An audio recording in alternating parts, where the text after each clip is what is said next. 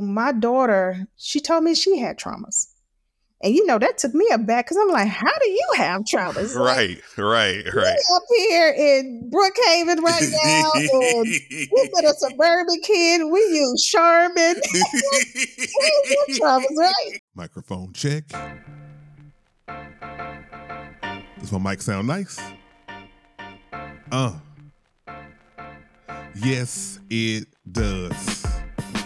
Welcome to this week's episode of It's About Damn Time, where we change the narrative by changing the perspective. I'm Jared Dam, and it's about damn time to have another conversation that changes the way you think and perceive things. The only question is, are you ready?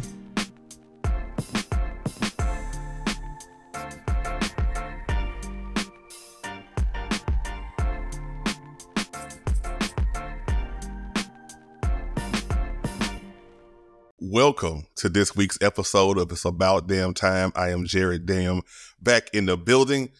This is episode 101. Yes, 101.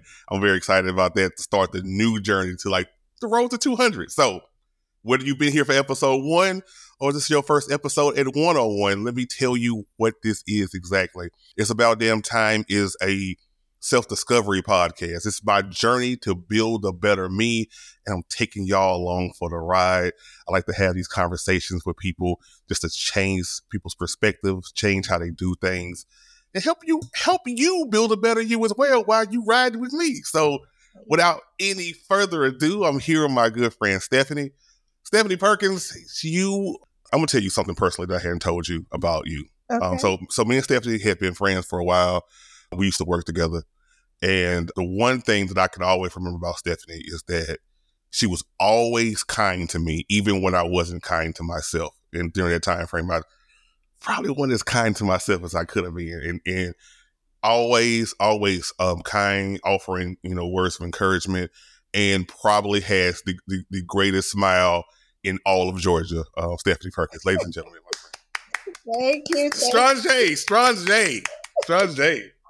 Thank you so much. I am very excited to be a part of this episode. Very excited to speak to you. And I hope that we could be vulnerable together and people take nuggets from this conversation and carry it with them on their day to day. Absolutely. You're very kind to me in that introduction, so I appreciate it. Oh, Steph, I gotta, give you the vibes. You give me positive vibes. I gotta give you the vibes back. I appreciate that. And I feel like we're gonna need it for this conversation because this week we are discussing, how to get rid of that toxic family member, especially when it's in regards to keeping your own mental health stable. Yes. And it was difficult for me to even just to admit this right now, that my toxic family member was my dad. And, my dad just recently passed away. So, you don't really speak ill of the dead. And so, you always want to remember people positively. And I do. And I've talked about it on this podcast before, but it's just something different when you remember how vulnerable you were and how much you were hurt. When I'm talking to him, I would literally, for his birthday and on Father's Day, I would get nervous because I knew I had to talk to him. Yes. And so it was just like, and I remember one time, the last time I actually saw him, it was a dinner for my kid's sister, and he was there, and I freaked out the entire day. Like I was like damn near hyperventilating. Yeah.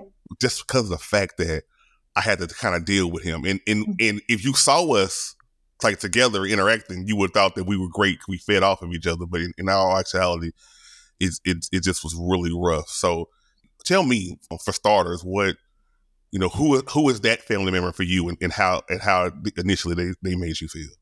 So to be honest, I have several family members. And things like that. It's like that sometimes. And for me, I will tell you, my household growing up, it was my mother and my sister and I, and it was very, my mother was a single mom, and unfortunately, some of her childhood traumas spilled over to me in our household, my upbringing. And so, believe it or not, it's my mom that I have to be very careful with Mhm. how I move around her. I have to be very careful on being in her presence because I don't think people understand how difficult it is to have a parent that brings that type of energy to you, because you look at those individuals as your heroes, you look at them as your first teachers, you're taught to love, respect, honor your parents at all times, no matter what. There's a lot of generational traumas that come down through that.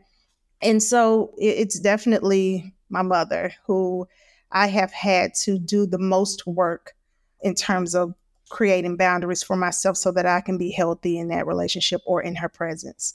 But I want to definitely extend my condolences to you. And I truly understand what it's like to have that feeling of anxiety around a particular person that triggers you just from their sight, because it takes you back to, painful times. Yeah. But I'm so glad that you're able to, talk through that. I ain't gonna lie to you, it's hard. It's hard, and I think because people think that I have platforms, a podcast, and they're like, "Oh, Mhm. you're so brave." But every time I'm vulnerable, it's scary. Like it doesn't matter if I've done it, the first time or the 10,000th time. Mhm. It's definitely scary. I kind of want to go back to something that you Okay. mentioned. It was your mom's own childhood traumas and everything Yes. that kind of shaped that to be that family member that you needed to Yes. set boundaries for, that was almost toxic to a point. And I think I find that very interesting because same way with my father. Mhm. And it was like, circumstances as far as how he was born, and it was like a little controversy there, like family drama and outside extramarital affairs and things of that nature. And it's a small town, so people are talking, Mhm. and he felt isolated, like it was like a Mhm. black sheep, Mhm. where not really accepted by my quote unquote grandfather that all I knew for most of my life as, but also that family, his biological father, they was cool with him, but the older people didn't want nothing to Mhm. do with that. So Mhm.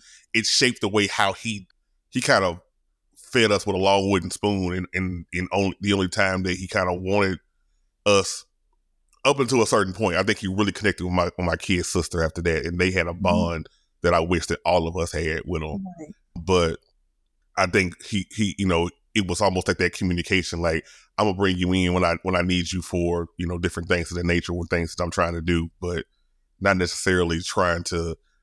You should come to me. I'm the father. You should come to me. And Right. so, what was that?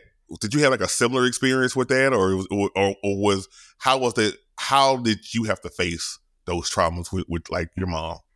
So my mom was one of four for my grandmother. My grandmother was a young mom. And my mother and her siblings went through a lot. They were not taught how to properly love. They Mm-hmm. weren't taught how to communicate. They were taught how they were brought up in survival, right? Mm-hmm. And so there was the foundation that my mother grew out of. I mean, she was kicked out of her house like 16, 17 years old. She, certain things, certain way between her and her mother, the way they communicated with each other, my mother immediately thought that was the right way. That's how you do things. This is how you communicate. When I turned 18, 17, 18 years old, I was kicked out of the house. Wow. Well, a lot of the things that she endured as a child, she thought was normal. And so that in turn, when she became a mother, it's like, okay, if I say it this way, this is how it goes. And if you say something back, you know what I'm saying, we're going to have an issue. Mm-hmm. Or it could be that, or it could be, like I said, being kicked out. Or one thing that she did do, and I don't want to make this to be a bashing of my mom, because she did the best she could with what she had. Absolutely. But one thing she did do was she made it the thing that was absent most for her in her childhood is the sacrifice Mm-hmm. that she didn't see from her mom. So from her mom to her, there was no sacrifice. My grandmother's kids took the brunt of all of her decisions. When it came to me and my sister, from my mom made sacrifices. So in her mind, I'm a leg up. I'm doing it much better, right? Right. But then we don't touch on all the other traumas that you have not healed from. Mm-hmm. And so although yes, you were sacrificial, but it came with a price. Right. So with that being said, when I was 18, I was kicked out of the house. I actually moved out, had my own apartment, and I had a tragic experience being that young and in my own apartment that I moved back. But then within 3 months, because it was already programmed in my mom's mind, you're an adult, Stephanie, and it's time for you to grow up. And so she kicked me out. She Wow. kicked me out. And so I remember that feeling. Number one, I will never do this to my child. Right. So that was that life lesson from her that she had, that trauma she got from her mom, she did to me. And for me, I knew immediately, this is hard. I'm never going to do that. And so it started that point since I was 18. That's where it started.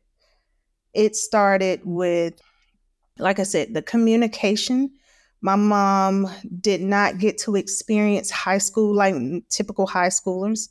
So when I went off to college, when I went off to proms and I was in the band dancing and doing all these things, there was a sense of jealousy there.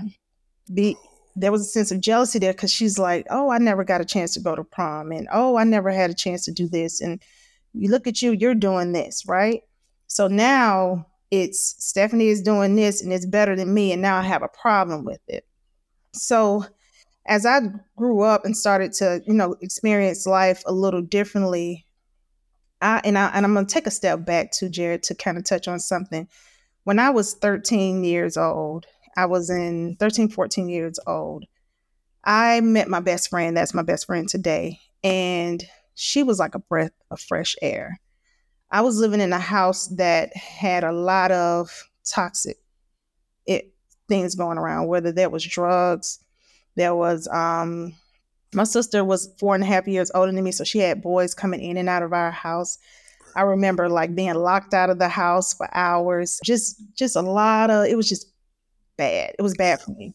So I made a very adult decision and decided to leave. And I went to my best friend's house and I stayed with her. And I would go over to my mom's house maybe once a week, like on the weekends. But Monday through Saturday, I was over there. Or I would go weeks at a time before I would visit my mom. Mm-hmm. And I would tell you, just making that decision, it caused more tension between me and my mom because then she started to feel like, well, now you're choosing someone over me Right. when really I was trying to escape the environment. Mm-hmm. And so that caused us to clash a lot. And to this day, we still, it's still uneasy to talk about. So, nevertheless, I grow up, I become an adult. And again, just trying to do away with some of the traumas that were put on me and just trying to figure out, how do I navigate with this person? How do the person I love, right? Because me and my mom, we were like best friends when I was really, really young. I stayed under my mom, but now she's becoming somewhat like an enemy towards me. Right. So it's like, how do I navigate life when I love this woman so much, but I can't trust her? Right. I love this woman so much, but I can't call her and ask her for help. You see what I'm Right. saying? I Yeah. can't, so I dealt with a lot of that. And I would tell you, just over the years, I've had to go to counseling. Mm. And I had to figure out, why is the relationship between me and my mom so challenging? Right. Why was she pointing me against her? She would point me against my sister. So I was pinned against both of them, right? Right. Because I chose a different route for life. And so I had to go to counseling and seek help and understand and try to process that, because I had friends all around me that had loving mothers. Yeah. Best friend whose house I moved into, her mom loved me like I was her own child. But I couldn't get that from my biological mom. Right. So I started counseling. I started counseling. I am glad that you brought up counseling in a couple things that I got from that just kind of rings true. One, when you are in a traumatic situation, especially growing Mhm. up, Mhm. I think I always say that there's like a fork in the road and you choose your Mhm. own adventure.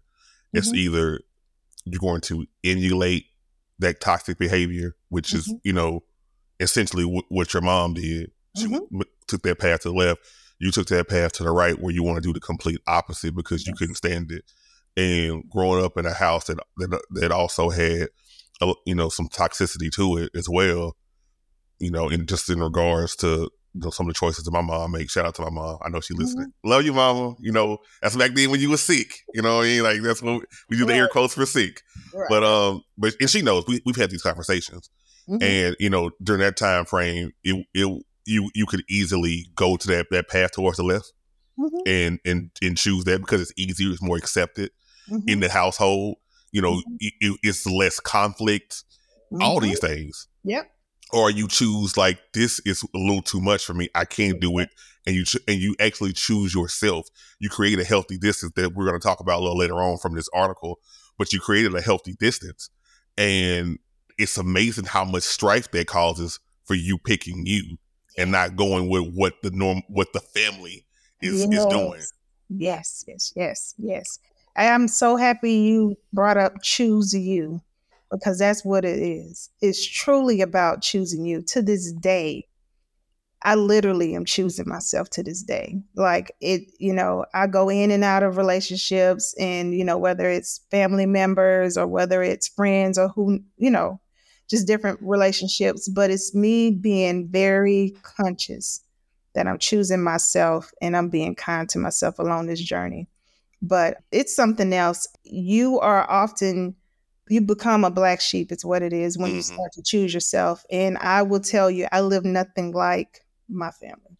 I was just thinking that my cousin Mhm. Yoka, she is she you had the black sheeps that are like, oh man, Yeah, yeah, this one's gonna be doing the most, he gonna be doing this, oh my god. And then you yeah. had a black sheep to just march to the beat of her own drum, and that's Exactly. Yoka. She be saying no with the quickness, like I hadn't learned the art of saying no yet. I'm still working on it. Oh, Hmm. that heifer done mastered it. Like, like she's like, I'm not doing that. No, Right, it's right. like in a complete statement, a whole sentence. There's no Yeah, explanation. There's no, well, if it's because this come up. She's like, nah, I'm not doing that, and then turn her head and keep moving. So, that's how my daughter is. She has that level of strength that I do not have. And I will tell you, after submitting myself to the relationship, right, to my mom, or just being in her presence, and something would happen that would trigger us to fall out. And generally, it's her way of thinking, mhm, right? And this last time, and I want to be sure that we touch on this. This last time happened last October. My mom was in a critical car accident, and I literally was there every step of the way. Because no matter what you go through, you know what I mean. mhm. You kind of put the BS to the side, if you will, Exactly, because at exactly, this point, it's more about me being a daughter to her. At the end of the day, despite what our differences are and how we view life, absolutely. and so I went through the journey of taking her to an appointments, seeking every type of counsel, healing, grocery shopping. I would drive 20 miles just to walk her dog. Like I did everything, grocery shop, medication, bathe her, clean her house, everything. And it took about 6 or 7 months for her to recover.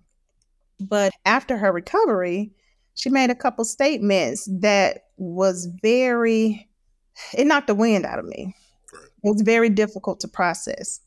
And that sent me into depression Mm, like you would not believe, because it was a couple things. One, every tool that I had kind of learned over the years since I was 18, every tool, every wall I built up, in order to be her caregiver, I had to tear those walls down.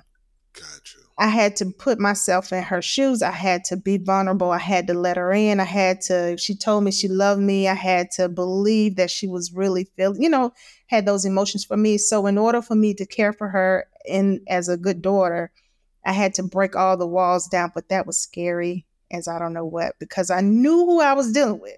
Right. At the same time, I'm thinking, okay, this is near death. Maybe she'll change. Mhm. Well, 7 months later, we were back at it. And that sent me straight into depression. And I felt I went into depression for a few reasons. One, I felt that I was being taken advantage of. I also felt that I wasn't appreciated, obviously. And then two, I had forgiven her. I had forgiven her for a lot of things that she, a lot of things that had happened in the past. And so this time around, when I went into depression, Jared, I could not breathe. I couldn't eat. I couldn't sleep. I couldn't do anything. Wow. I told my daughter, I said, Maya, I said, I am in a space where I am talking to you, but I don't know what I'm saying. And I could not formulate my words to make it make sense. And my daughter would say, well, I could tell something is up. I said, Maya, I'm in depression. I said, I can work, but and I will be bubbly as ever doing work, Jared. But as soon as 5 o'clock hit, 5:01, I'm back depressed. And I literally, this time around, I had to kind of, I had to every day. It took me maybe it took me almost like a month or so, at least about 6 or 7 weeks to come out of it. It was bad. And I got on the phone with a therapist, and and I'm thinking, okay, what can I do at this point? Because now I've proven that I'm a good daughter. I've proven that I will put you first before myself. I've proven to be successful, which every parent wants for their child, right? Right. I've proven to be a good mom. I've proven all these things. I've tried to tap dance to see if she could just love me differently, right? And Mm. none of that worked. And so this time around, I had to pray and ask God. I was literally in my closet in my bedroom, and I was on my knees, and I was praying and asking God to please remove the spirit of forgiveness from my heart, just temporarily. It just in this moment, because I knew that because I've done all of this hard work and sacrificed everything to just be there and care for her, and it wasn't appreciated, I didn't want her to be able to come back around and say, Stephanie, I'm sorry. And then I'm back submitting myself to a very toxic situation. So I asked God to take it away. Take it away every day for 6 weeks, 6 or 7 weeks. I'm not lying. I asked God to take the spirit of forgiveness away. And I would try to eat, couldn't sleep, all of that. And I remember I spoke with my therapist, and she said, well, Stephanie, you're doing the right thing. You're choosing yourself. You're setting the boundaries. I blocked her, blocked every number I knew, just really kind of shut down. I did not give that an opportunity to have a conversation to set boundaries. It was choosing me, and that was the boundary, right? Right. And so the first thing that she did was reach out to no, she texted me from my iPad, which I didn't have an iPad number. And the first letters that popped up on my screen is, Stephanie, I'm sorry, please forgive me. I'm going to go to counseling. All of the things that she know that I wanted her to do, Right. Right. Right. that Right. Right. was the trick. She was like, I'm Mm. gonna go to counseling. I'm gonna fix me. I know I got some stuff going on, blah, blah, blah. And I was like, no, because I'm like 3, 4 weeks in, and I've asked God to forgive it. So it didn't phase me. And I was very proud of myself, because I'm like, nope. I knew you was gonna come back with an apology, and I don't want your apology. I just gotta have a peace of mind at this time. And so I would tell you, just learning new tools. For me, I was able to kind of get stronger day by day. And even though I had no contact with her for a while, I think I even shared this with you in just conversation you and I having on the phone, is that I want people to understand how important it is when you do recognize that someone can trigger you and and kind of almost have power over you, right? And I think it's important for people to kind of take a step back and really call it out. If someone can really change the way you feel and think and move in life, then that person is not good for you. But not only that, is that you start to heal yourself and start to create distance from that individual. Yeah. And where I was going in terms of the tools is, I think for me, therapy allows me to look at the circumstance not as just the trauma or this has happened to me, is more of an opportunity for me to kind of execute on some of the things I learned. So it's like I'm not looking at it as face value, like, oh, this person spoke to me disrespectfully. It's more so like, I feel disrespected.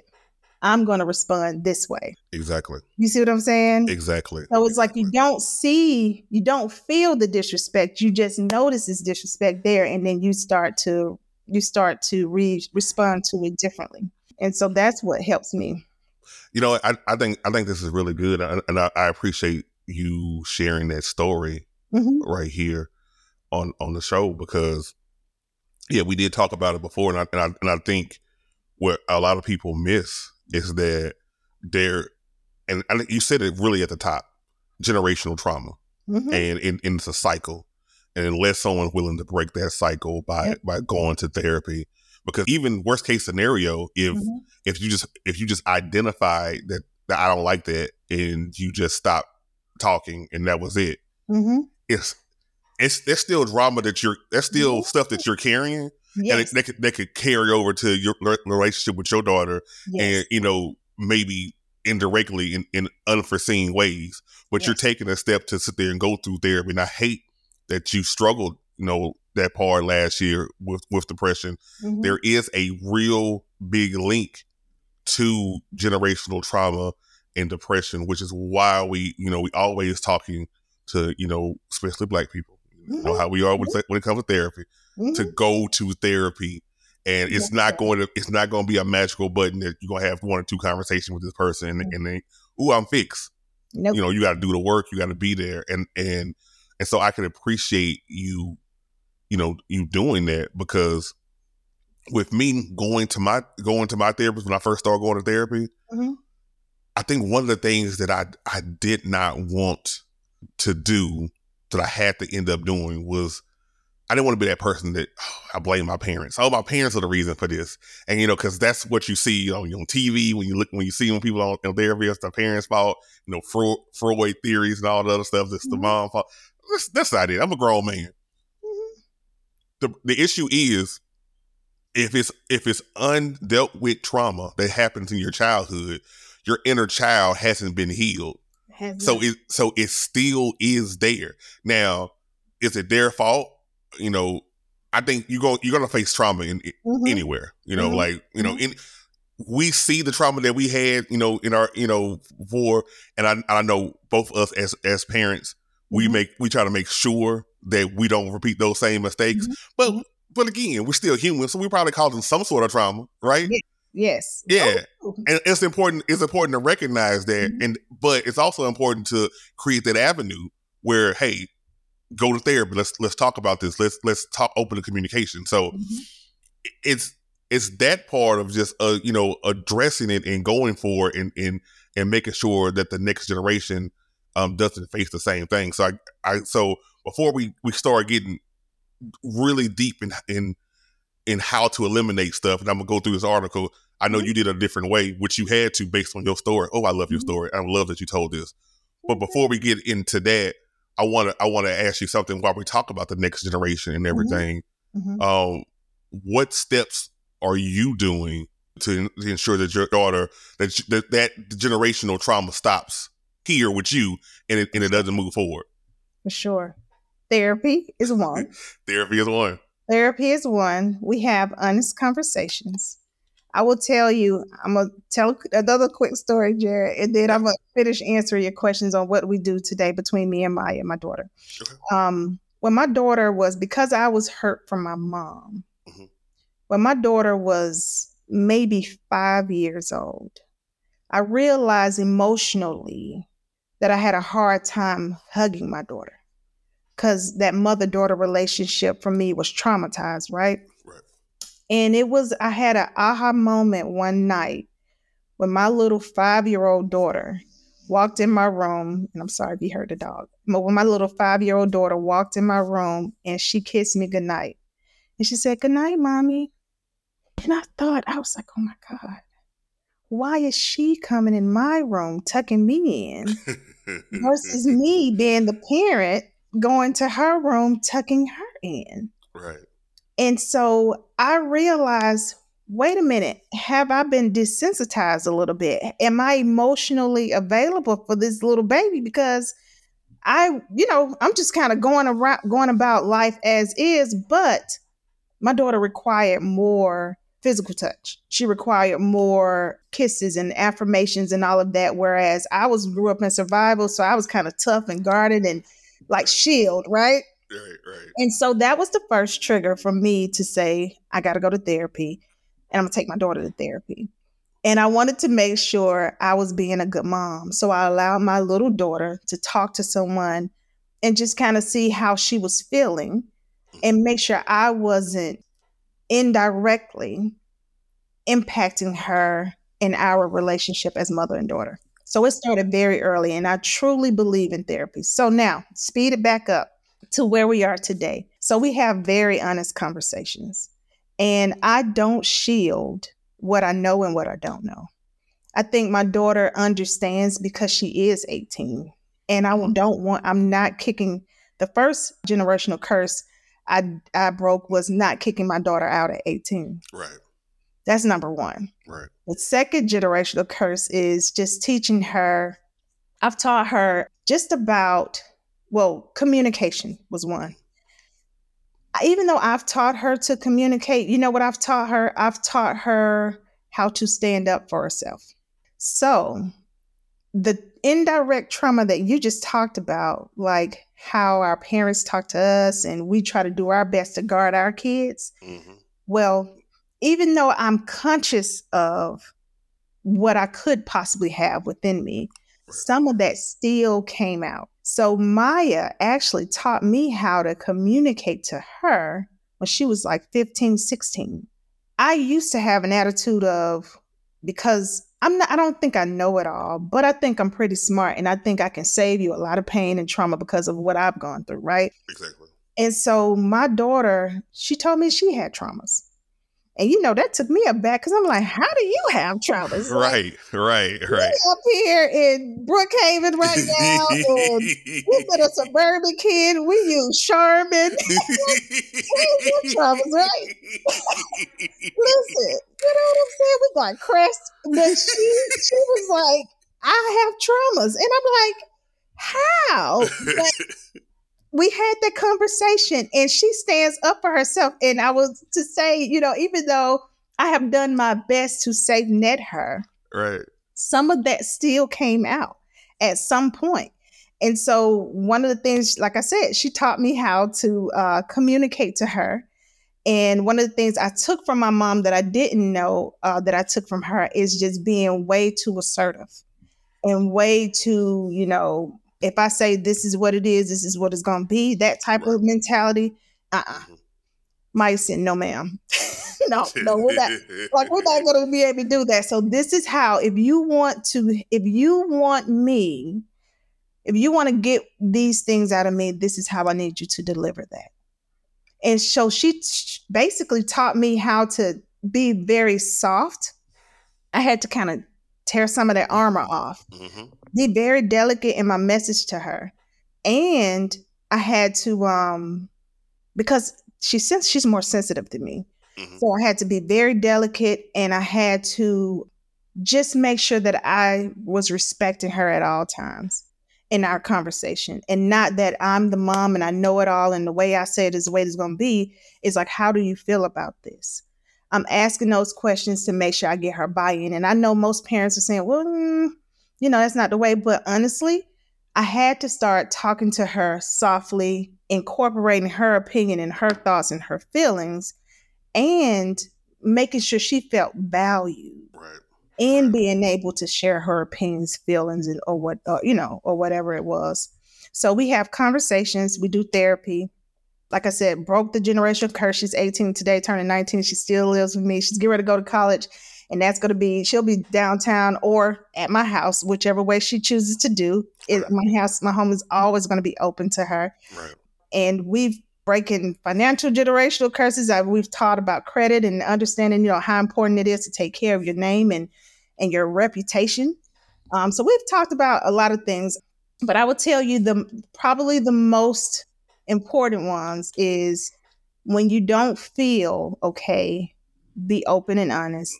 And if you need to speak to someone, I'm going to get somebody you can speak to. I just want her to always, we have that relationship where we could talk about just about anything, no matter if it's her honesty or her feedback to me. Hmm. I think a lot of times in our generations, we didn't have an opinion. Right. Well, in my household, my daughter definitely has an opinion. I like that because I like that it is a approach that we've taken for our kids that our Yes. parents never would have did and never did do. And again, it's not bashing the parents. It's just they Mm-mm. did the best that they could based With what they upon had. what they had and what Yeah. was presented to them. I Mhm. think we just kind of looked at things differently and started making different changes. So Yes. between Maya for you, Brooklyn for me, Yes. like she has so much say so Hmm. in her life and everything, and I want to be open to it, or be still her parents and be like, hey, if something's completely wrong, nah, you ain't doing that. Right. Yes, absolutely, Well, but you, but it's almost like work, for example. mhm. You know like for work, the best way to get buy-in from the employees if you're in a manager position is to sit there and have them help come up with the idea, because Yes. if I just pull some stuff out of my ass, like that ain't gonna work. I ain't, I ain't doing that. This is stupid. It's gonna be done in 2 weeks. But if you have that employee buy-in, then you're like, then they're going to sit there and go into it. It's going to be better. It's the same thing with parenting. It's the same thing. We are a team. We're a team. We Yeah. are a team. And what I say doesn't have to go, but help me understand how, we can come to an agreement. And I'm not saying fold as a parent as far as guidance and, what I'm saying, making sure they're making appropriate decisions. That's not what I'm saying. Because you're always going to have the authority, right? You are Yeah. who you are, but I don't abuse my authority. So I get her buy-in, I get her opinion, and I say, you know what, that makes sense. And I would tell you Mhm. just in that, because once I started communicating more delicately with her, she feels more comfortable. We could talk, like I said, we could talk about anything because we're a team. Exactly. And Brooklyn actually helped shape how I was going to talk to her, like how I talked to her as Hmm. well. Because even growing up, like as she was born, Hmm. my my mindset was to be the stereotypical dad, Hmm. like what you doing talking to my daughter, like that the Yeah, mean dad and yeah, everything, and that's what I was gonna do. I'm not picking up no tampons or no maxi pads. I'm not doing that. This is what we doing. I'm a man, and so yeah. that was what I had in my head. I was like, yeah, I'm about to kill it. You know what I mean? Like I'm Oh, about yeah. to kill it. And what happened was, I've always been this person that adapts to different things. Mhm. When I see everybody has their certain individual roles, and I see that this role is missing, I just kind of slide Mhm. into that role to kind of help overall for the team. It's always been one of the things that I did, Mhm. and so Brooklyn's mom was these boys ain't talking to her, and hardcore and this and that. So I was like, oh crap, now I gotta be like the communicator and talk and ask her about her feelings and Mhm. be and then who was the first parent she talked to when she got a cycle? It was dad. That, Who was she calling 4 o'clock in the morning when she having cramps that first day? It's dad. Dad wakes up, rubs his eyes, and talks to her for hours. So I was like, man, I did not see this coming at all. and that's beautiful. That's beautiful because that's what you want. Yeah. That's all we could ask for. And it's just keep creating a healthy space for her, a safe space. I could talk to my dad about anything. You know what I mean? And I love that. I love the fact that she can talk to me about anything, whether it's what she wants to eat for lunch today, or her business. She does a baking business, so she's like, what should my brand colors be? Or even if you want to sit there and talk to me about boys, and like, boys are weird. Maybe they sure are. They Yeah, are sure are. Keep that same energy. yeah, please do because they are. Yep, that is so cool. Good, good, good. I love that. Well, I wanted to transition to this how to set boundaries with difficult family members. Hmm. It was an article in the New York Times, and Hmm. um, this writer actually consulted very well known therapist, Negro Glover Tawab. I know I'm probably messing up your name. I'm sorry. I'm from Louisiana. I'm country. That's what we do. So with that being said, I wanted to kind of look at some of these things from this article and just kind of talk to you about it. Again, I know that based upon your story, especially with your mom, you kind of had to do it in a different way, Right. which I can applaud. But now knowing now how you've learned to set boundaries and everything, and since you did say you have a few more people that you know maybe you can help some of us out who's still struggling with some of these toxic people in our lives. So one of the things it says on here is decide what a successful relationship looks like to you. And I think that's really important because I don't think we really think about that. I don't think we really consider what a successful relationship looks. So what does that look like to you? That's a very good question. Isn't The it? reason why it's different for us is because we don't have a whole lot of examples, Mm-hmm. Yeah. right? Yeah. And so for me, what I would think is a successful relationship is between two people or just, well, yep, two people. Communication, having open communication is key. Mm-hmm. Not being kind, but not being basically having open dialogue, right? Mm-hmm. And you have people that are going to be honest with you, Yeah. right? You got to have good people that are not going to tear you down, Mm-hmm. but you got to be extremely careful not to have yes men around you. Right. So it's just having people that can, that may not be on the same level as you, but that you can talk to, that you can pour into, someone that can pour into you, and focused on keeping you aligned. Right. So if we're in a relationship, Jared, and I've shared with you, here are my traumas.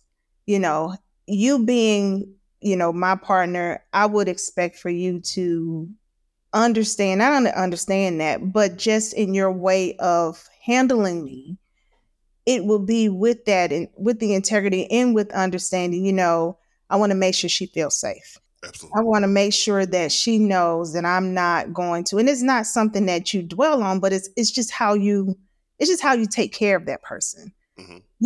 You want to make sure you're not putting that person in uncompromising situations that could cause them to get nervous or cause them to have anxiety or cause them to feel overwhelmed. But just looking for someone that truly understands, that can communicate, that is willing, right? You got to have a willing person that is willing to kind of go through life or go through the hurdles of life with you, whether it's best friends or whomever. But just people that are positive. I think for me, one of the things that I have in my family that we deal with is there's a lot of tension on, like I said, it's a lot of pinned up, this generation against that generation. Right. And so one of the things that my cousins that we focus on is we focus on just congratulating each other and bringing each other up. It's Yeah. more so just focused on, we're not focused on the things that don't matter. We don't spend any time in that space. We focus on, how are you doing? How are you sleeping? How are you eating? You know what I'm saying? Yeah.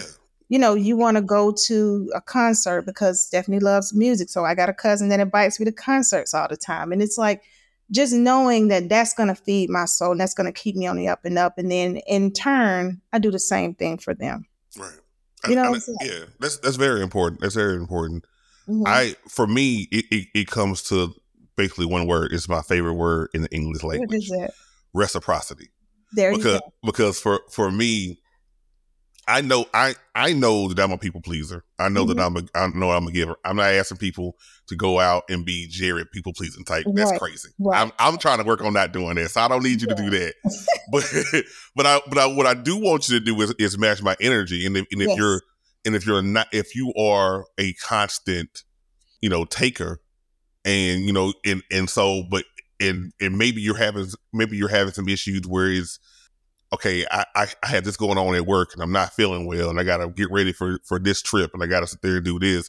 And there's a lot of stuff where, you know, Jared has to be that person to kind of hold you down. Mm-hmm.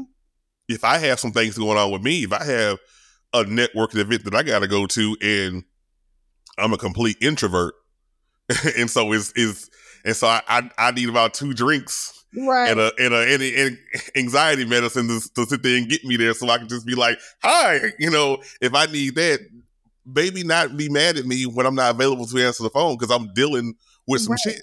Right. Right. So Right. successful relationships to me just look as simple as reciprocity. It's about, because you're taking that time to know a person Mm-hmm. and knowing what they need, whether it's a Mm-hmm. friendship, whether it's family, whether it's a romantic relationship. You're taking that time to know what that person needs. So at the end of the day, help provide them that, and I'm gonna do the same for I you. agree with that. I agree with that. And I think you kind of woke me up a little bit in that response.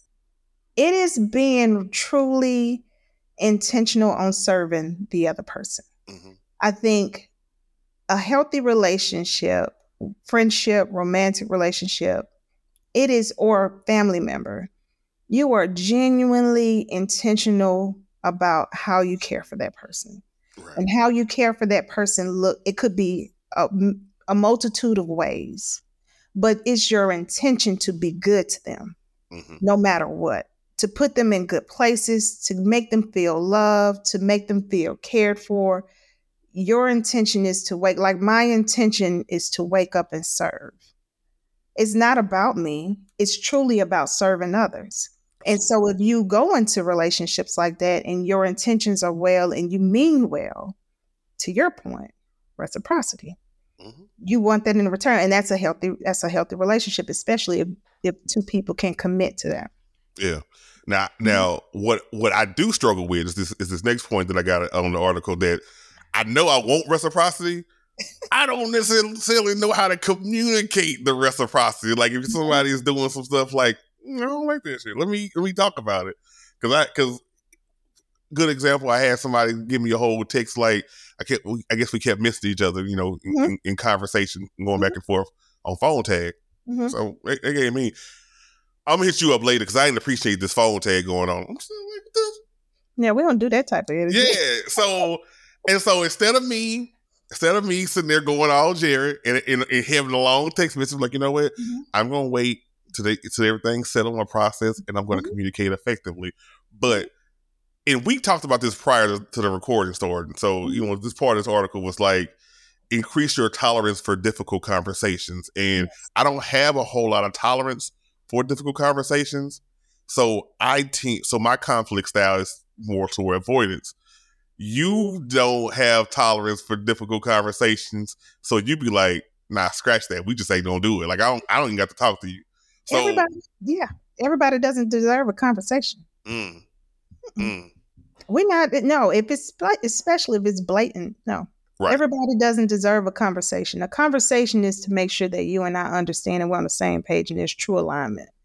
Where I want true alignment, I'll have that healthy conversation. In areas where I know I may not be benefiting from that relationship, okay. It's Okay. simple as that. Yeah. Simple as that. I think as humans, we tend to make things more, we can overcomplicate things. Absolutely. And so I'm doing a better job at getting back to the basics. Mm. If that relationship doesn't feed me, doesn't inspire me, doesn't challenge me, then I pick and choose which I pick and choose the people in my life that deserve a conversation, and you know who they are. And 9 times out of 10, you rarely Hmm. have conflict. Yeah. So if it's somebody that just they're overreacted because of phone tag, then no, Stephanie, I will not have that conversation. I am more prone to chuck the deuces. And since I turned 40, Jared, I'm gonna put this out here. Since I turned 40, I don't put up with no shit. That's what I'm talking about. That's what I'm talking about. I don't Like, put up with nobody's shit. look, look. I put up with a lot of shit in my 30s, but 40s, Uh-huh. I just look like, oh, this is what you, this is the energy you. Mm-mm. I Mm-mm. as bad as I am at people pleasing, the last 3 years, I have cut a lot of people off. Yeah. I have, and then just now I got a couple of people that's come back like, I'm sorry for all the wrong I've done. It's cool. Keep it moving. Like I'm just like, Yeah. it's almost like that whole thing. Like I was, you be prepared for it. You're like, Mhm. hey, I can love you from a distance. Yeah. because I you're can not love good them for for real. me. You're Yeah. no good for me. And I go a step further. You chose a side. Yeah, stay over there. Hmm. Yeah. That's the way I'm rolling. 20, ever since I turned 40, I have zero tolerance to persuade anyone, to convince you, or to help you. I'm not helping you understand anything because at this point, we all in our 40s. Exactly. And either Exactly. you know how to communicate or you know what I'm expecting or you don't. Or you don't. It's Simple as okay. that. It's okay if you don't, Yeah. but stay over there. do you do you care if when you getting removing a toxic family member from your situation from your situation, do you care if they take it personally? Mm-mm. Please, I want you to take it personal because let me tell you something. My family knows I have zero tolerance for BS, okay? And I have people are going to continue to abuse you as long as you submit yourself to it. So Hmm. once I get to a point where I have my block game is heavy, once I go there, I don't care how you take it. I don't. Because you know who you're playing with. You know who you're dealing with. And you know I don't do BS. I don't do drama. I don't do no nonsense. I'm no nonsense. And Mm. so when you bring nonsense to me and then before I get there, I've had a conversation with you. And you're not taking it, you know what I'm saying? You're not digesting it, you're not processing it, and you're not respecting me. And I've Hmm. said I don't like this. I don't like the way this makes me feel. So if I've had that conversation and you continue to behave the way you choose, I'm gonna block and I'm gonna keep going and I don't care how you feel. I feel you. I feel Mhm. you. I feel you. That's creating a healthy distance, and that was the last point in this article. But what I Mhm. think I want to do is I want to make that almost the I have a thing that I do the last segment of the show. Uh-huh. Uh-huh. It's called it's about damn time, and where I'm going to ask my guest, you Stephanie Okay. Perkins, Okay. what is it about damn time for people to start doing to have create healthy distance with toxic family members? It's about damn time for people to choose themselves. Life is but a moment. You cannot spend your life in unhealthy relationships. You can't spend your life wandering or trying to appease people. Those that are meant to be in your life will be. Those that are showing you different energy or giving you or making it challenging to be in the space with them, those are not your people. And I don't care if they birthed you or if they raised you.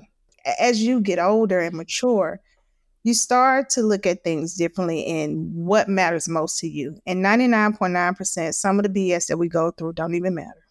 And Mm-hmm. so once it's about time for people to hold themselves accountable and start choosing themselves. I stay on do not disturb 99.9% of the time, Jared. And I'm like, and I love it because I really have to, for Stephanie, Mm-hmm. I have to create a space where I can think. I have to create a space where I feel calmness because I know I have triggers. I know I grew up on survival. I know these things about me. So I can't allow anybody to come in my life to disrupt anything that I may have going on. And so whether it's nicely saying, hey, I'm not going to be able to talk to you anymore, or whether it's no conversation at all and I just hit the block button and I move forward, however that whatever that looks like or however I get there to make sure my synergy is peaceful at all times, I'm going to do it. And nobody is worth that. Nobody is worth you losing sleep. Nobody is worth you not being able to eat or, the heartache and all the different disappointments that we may feel when we set expectations on people and they can't deliver. Like, no, remove the expectations and start choosing yourself. I love it. No, yo, this has been great. This has been a great conversation. Look, I Awesome. think I think you've helped me. Let me make me a list of some toxic people that I got going on. I'm gonna apply the Stephanie Perkins method in order to knock it on out and get them people up out of here. So I love it. I love everything. Stephanie, you have anything that you want to plug? You want to plug your social media because people are going to hear this conversation and they may have Okay. questions for you. So if they want to reach out to you or connect with you, how could they do so? I'm on Instagram at i.am.stephanie p and Stephanie Perkins on Facebook. Or Stephanie Perkins on LinkedIn. On LinkedIn, connect with her because she is a constant professional. Like I probably need to hit her up after this show and start talking to her about some professional stuff because they'll be doing some things. Like she is a veteran of the game and she know how to do it. I'm telling you. Steph, Thank you so much. I appreciate everything. I appreciate you. Thank you for coming on. For sure. Anytime. Let me know if we're going to talk about something else. We can. All right. Thank you for joining me this week on It's About Damn Time. Hey, if you like what you heard, follow this podcast on Facebook, Twitter, and IG, and join the conversation on this week's episode. Link to all my socials in the show notes. You can also show love by simply giving me a 5-star rating and review on Apple Podcasts. And of course, for more blogs, pods, and other digital content, go to thewholedamnshow.com. Until next time, I'll see you next week.